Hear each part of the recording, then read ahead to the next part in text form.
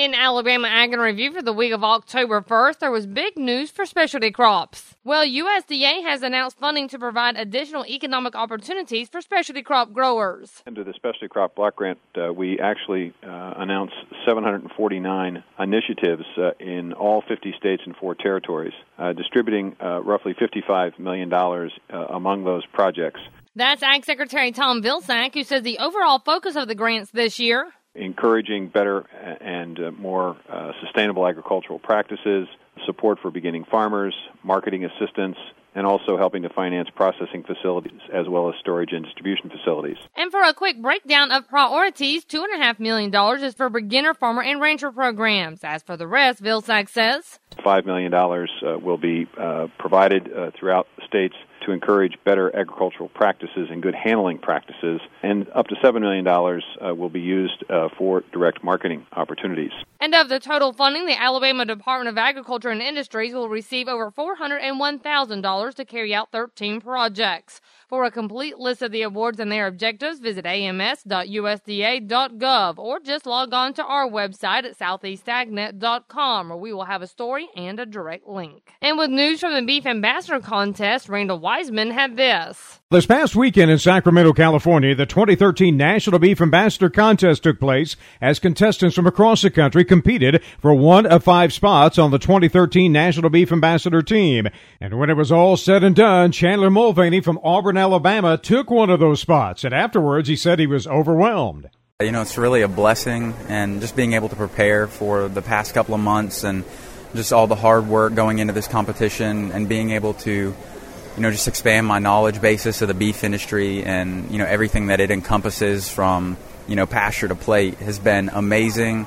And being able to go through this competition this weekend and being able to meet now my fellow team, but all the other contestants that did an amazing job, just once in a lifetime experience.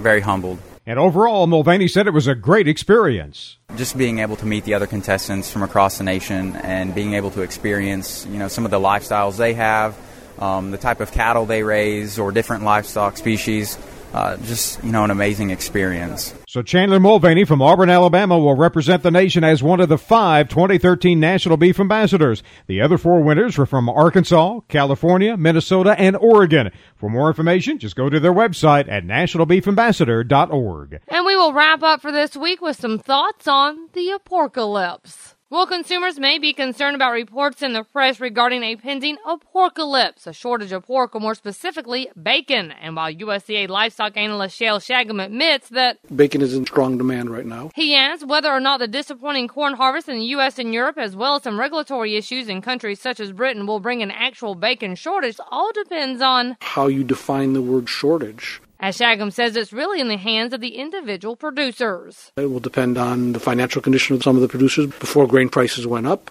It will depend on how long some of those producers think high grain prices are going to last. That will determine to some extent whether producers cut back or how far they cut back or if they cut back. But Shagum notes that no doubt the higher feed prices will have some impact. There will be less pork produced. There will be fewer hogs slaughtered, which implies that there will be fewer pork bellies, which is what you produce bacon out of. And as we started September, there were 9% less pork bellies in cold storage in the U.S. compared to a year ago. But USDA is forecasting only a 1.3% decline in overall U.S. pork production next year, which is expected to lead to about 3% increase in retail pork prices in 2013, which Shagum says may keep some shoppers away and in turn help prevent a true shortage. So Shagum says while there will most likely be less bacon at the grocery store this next coming year, it's hard to characterize it as a shortage. And remember, you can find these stories along with all the week's Southeast AgNet reports on our website at southeastagnet.com. I'm Julie McPeak with Southeast AgNet's podcast.